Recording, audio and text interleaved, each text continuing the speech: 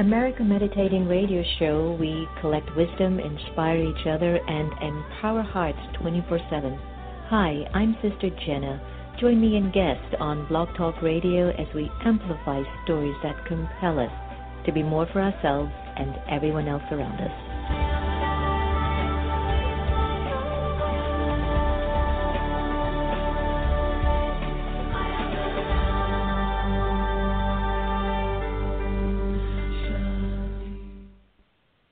The Azar Foundation for Children of the World is an organization aimed to support women and children in need across the globe. We believe in empowering lives, strengthening minds, and providing programs that enrich health and education. The Azar Foundation was founded in 2003 and has been serving the world ever since. Visit us at our website at www.azar4children.org. That's www.azar4children.org to find out more information about our endeavors and join our mailing list. Remember, the smile and the cry of a child doesn't have any language. The Azar Foundation. Do you like to meditate? Have you tried to meditate? Have you struggled with meditation? Why don't you visit one of the Brahma Kumaris Meditation Center? Visit brahmakumaris.org. Blaylock Dialysis Center is a convenient state-of-the-art dialysis center in the Houston area, run by Dr. Panakin Patel. Relax in a comfortable environment while receiving quality care. Serving adults 18 to geriatrics, we are here to help you. Call 713-463-6611 for more information, or visit us at our website at www.blaylockdialysiscenter.com. Blaylock Dialysis Center, where helping you get well is our priority. The Meditation Museum in Silver Spring, Maryland offers a variety of courses and activities to make your life go a whole lot smoother. Located at 9525 Georgia Avenue, you will be able to experience the beautiful silence that's in the space.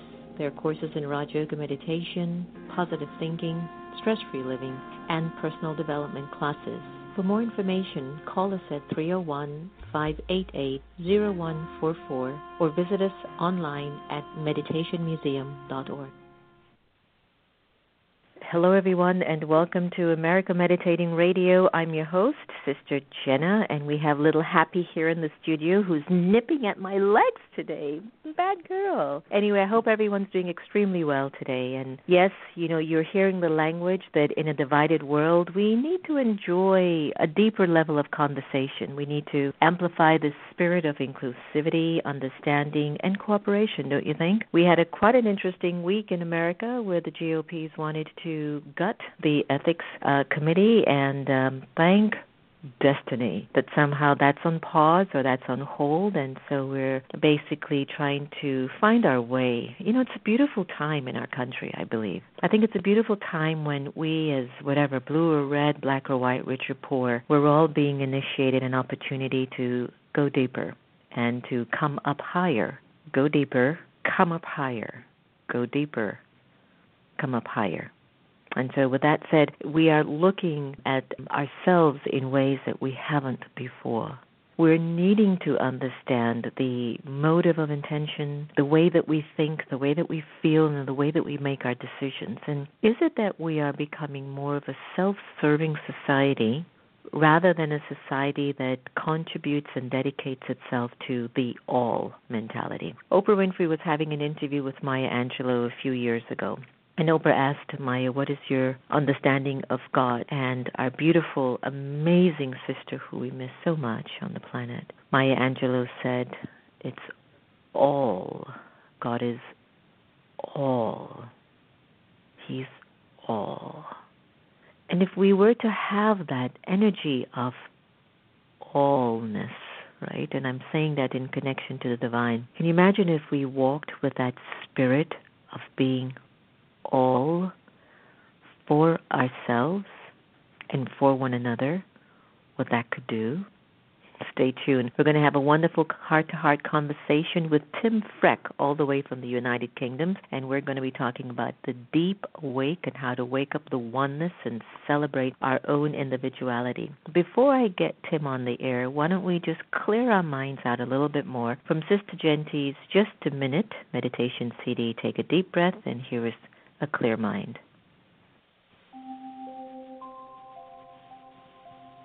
A clear mind. Taking just a minute, I turn my attention inwards. I silently observe my thoughts. Each thought a ripple on the surface of a lake.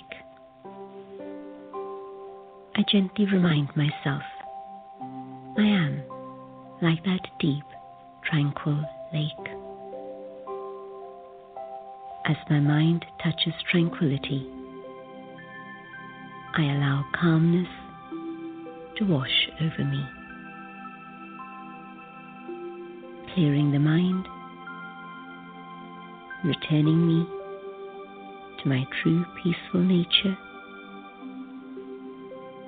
I allow peace to flow into my actions.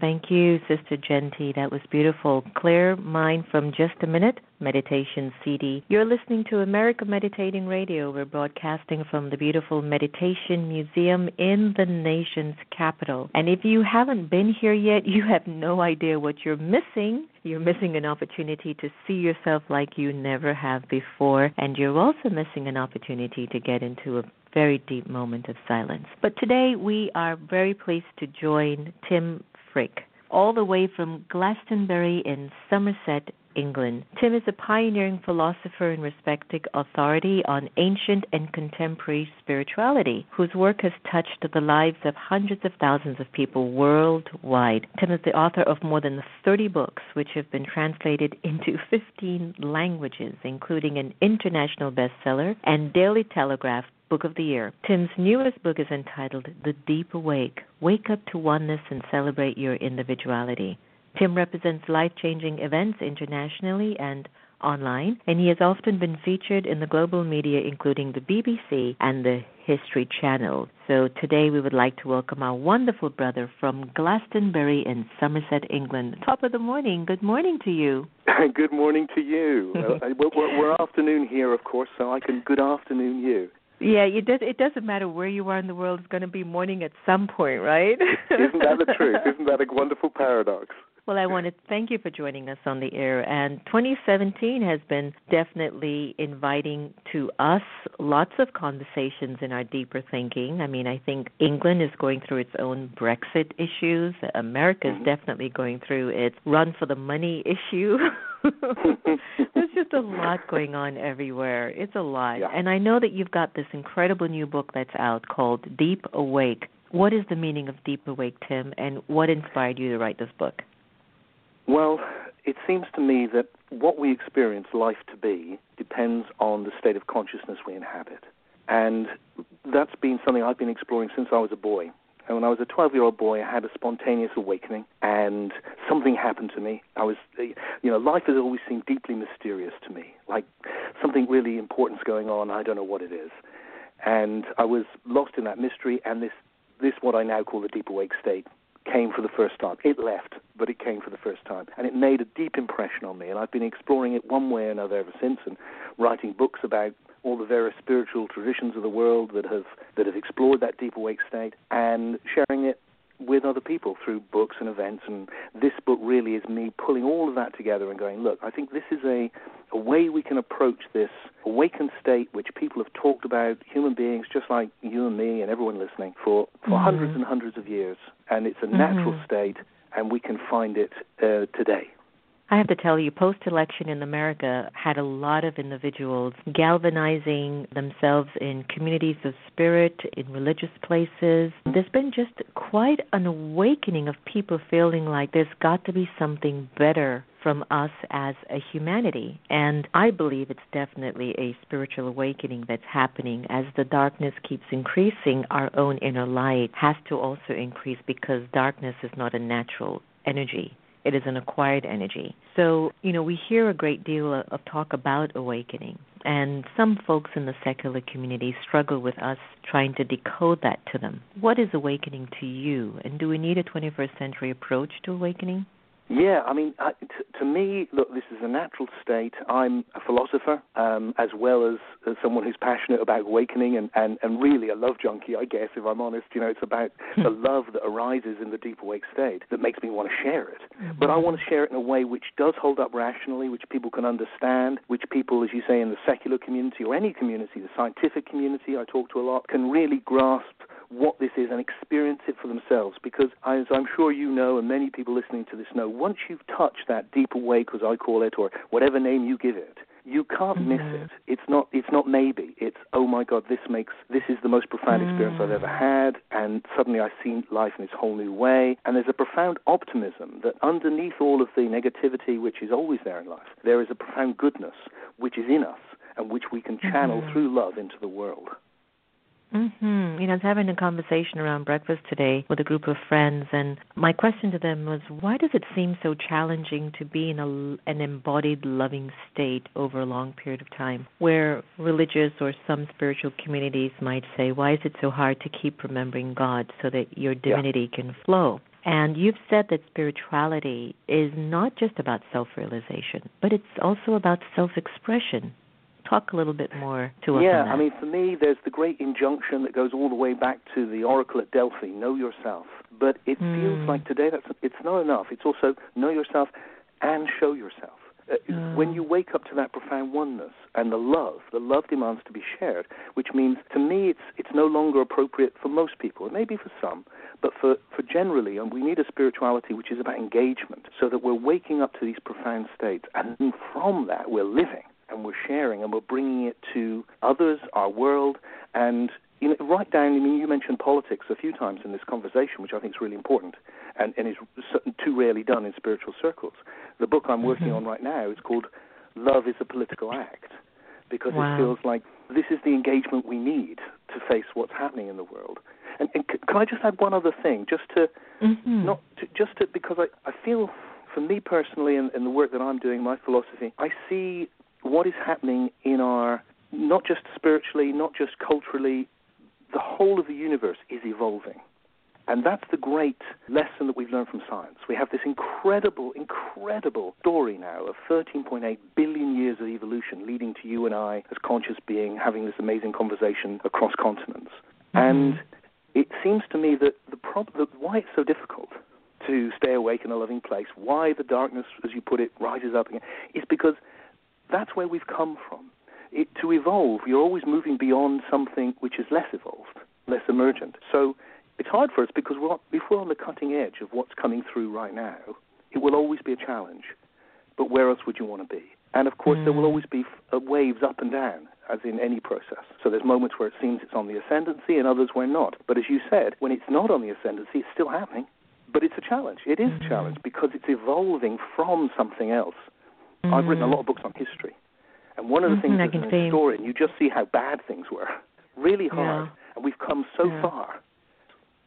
That's true. I agree with that. And a lot of times when I have conversations about the pyramids, which we can still see from far up in space, and people are still perplexed as to how it got built. And I would, go back to this conversation that there was a lot of inner power in us back in those days. So where it all seemed barbaric and very uncivilized, there was still, what I think, an element of deep inner strength. So here we are. Science has really upped us. They've upped our game. We are now more refined in the way that the world is supposed to be functioning, emotionally and physically. So we've got all of these incredible inventions thanks to science. But I keep going back to, though, are we as internally strong as we were back in the days when we could have a tooth pulled out and just go, ouch. Or we remember the days when you were given a shot of whiskey and you had to bite a cloth when they were going to operate on you. Now you have anesthesia, you're stroked, you're massaged, you're in a very comfortable... Yes, you're right, but I want to say, as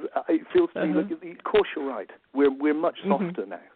But you know what? With that hardness that was there in history came a brutality. People died young, children died.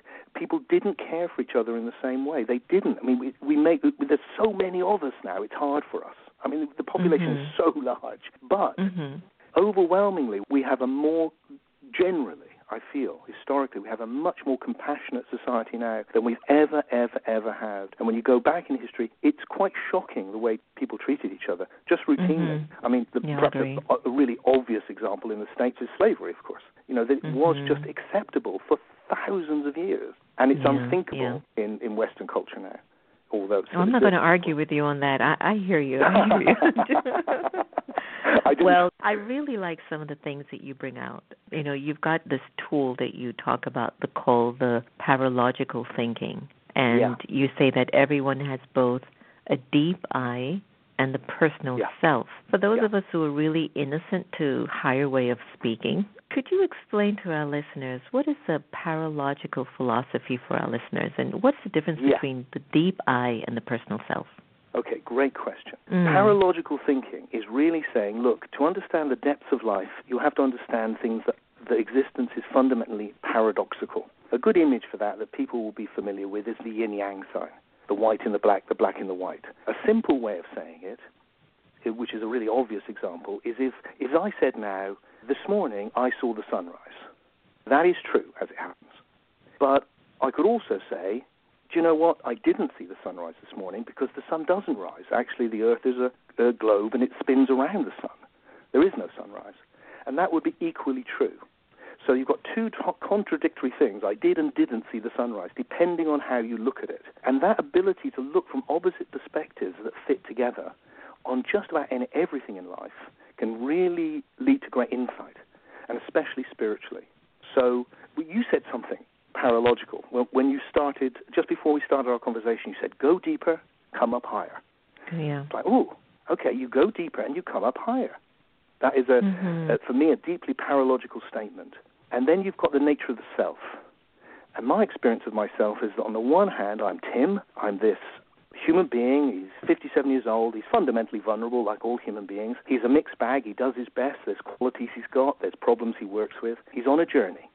And then if I go deeper, if I pay attention to the depths of my being, which is what I love to do and what I like to share with people, what I find there is a presence which is beyond him and which is universal. Like my being is one with all being. And that's what I call the deep self.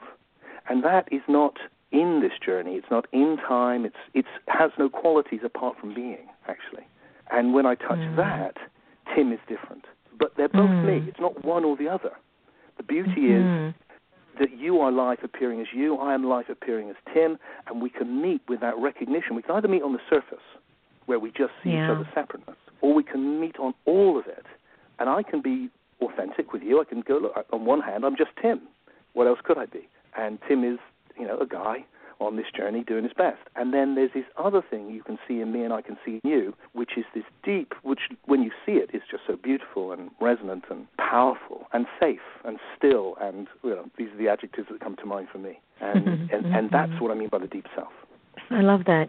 It's interesting. I think one of the main reasons why we live so much from the surface is that we've had this friend with us on our journey for a long time called the ego. And I know we talk a lot about that, and I know a particular young man who is actually with me in my staff, and he's the most humblest young man you'll ever meet. And as a result of his humility, you could see his virtues. But as a result of his virtues, everybody loves him. And despite the fact that he messes everything up, he breaks everything, he forgets everything, every time there's a major event happening, you could definitely expect something major is going to happen. And time again, everyone in the staff still goes just to him. And I sit with them, and I go, why do you think we do that? And there are so many other qualified individuals that you can turn to get this particular task done. And everybody will say, it's just easy to get along with him. Yet he messes up all the time. So there's something about the human ego that challenges us in so many ways, and I think healthy ego is somebody with a great deal of humility, but unhealthy ego is the one that separates people, divides people. Yes. So I know that in your book you say that ego is the hero, not the villain, of the spiritual journey. Yes. Can you share a little bit more about this for us? Yes, one of the great things that paralogical thinking can do is it helps you get insight into these sort of issues. So on the one hand, certainly when I was growing up in my 20s and my 30s, I was involved with a lot of very Eastern spiritual traditions, and, I learned my ego is a bad thing, my separate self is a bad thing, I have to get rid of it, I have to see that it doesn't exist, and on and on. My mind is a bad thing. There were things in me which were just bad. Uh-huh. I worked with that for some years and eventually ended up feeling like it wasn't really helping. Because what I see now is it's not about getting rid of anything. It's having the opposite as well. So if I'm just trapped in Tim, if that's all I see, I will become egotistical. It'll all be about Tim, and I will cause suffering for myself and everyone around me, which is what people who are just trapped in their separate individuality do. And it's not very nice.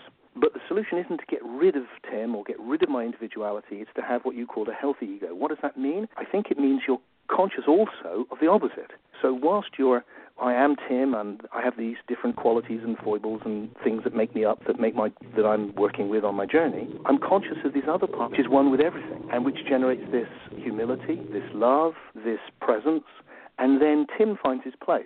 So rather than attacking the ego or thinking there's something in me or you or anyone that's wrong, it feels more helpful to go, okay, just find the opposite that goes with this, and then they both sit together really well.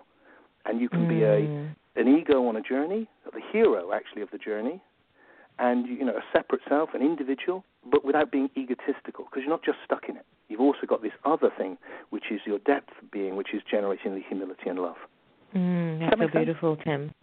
It does. It does. The other day I was just sitting, and I've been working on some very subtle practices for myself, because I don't know if you saw our year in review, but we hosted over 220 events last year, and in my consciousness, I told everyone in the staff, I go, we didn't do much this year. I was speaking in terms of last year when I was, last year, I says, we didn't do much this year, and maybe next year we can really think. And the whole staff looked at me and said, you didn't do much this year. We did everything. And it was a big joke for us, because I've been having this very, very gentle practice, and I've been observing what my consciousness is willing to see when I look through my eyes. And I'm saying this not as something major abstract. I look at the trees and I go, is there really a tree there?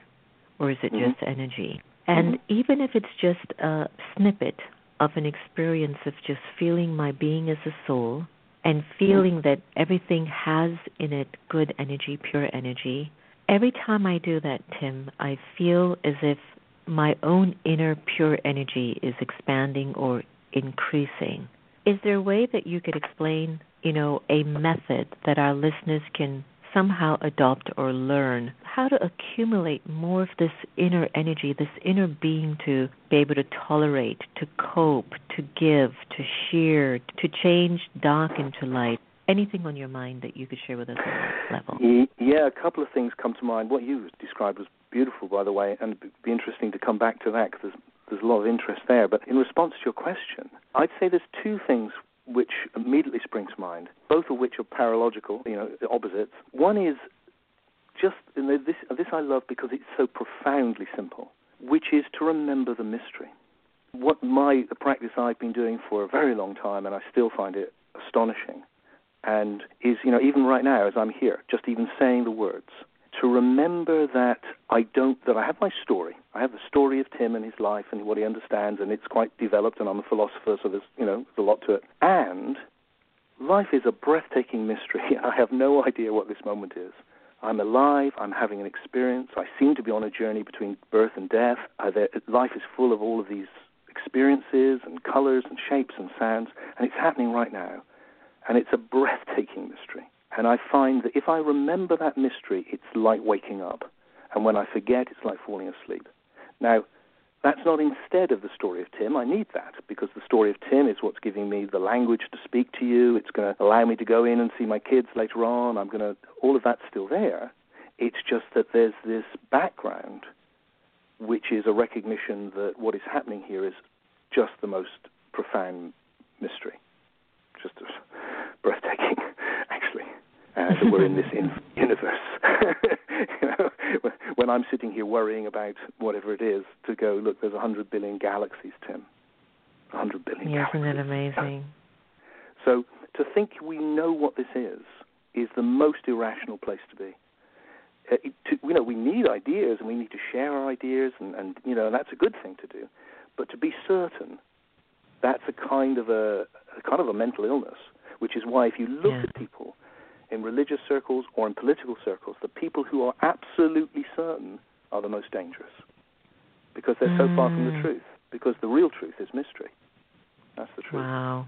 Now, that's a powerful note to end our beautiful conversation on, and I couldn't have said that better myself. Tim, I want to thank you for your deep awakening for all of our listeners, and I really do look forward to having more of a conversation with you. I think what you're sharing is huge and needs to have that sort of consistent time for us to really awaken in it, because it is very important. We are moving towards a time where a deeper kind of reflective mode of ourselves is required if we're going to really survive this thing beautifully called life. As I end the show, tell our listeners, Tim, what is it that you think would be the best vision of you that it would actually make the world a better place?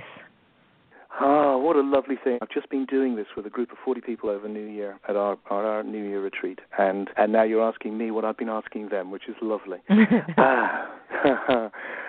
Wow. Do you know, when I have a whole new philosophy that I'm just coming through in a new book, there's another new book that's coming out this year, and I have a huge feeling that I need to dedicate myself to that. So one of the things would be to commit again to the work that I'm doing. It feels life is short. I just want to give as much as I possibly can while I'm here. And that ranges right from the work right down to the simplest of things with the people I meet and my family. And so really I think the essence of it for me is to live the life I'm already living with love.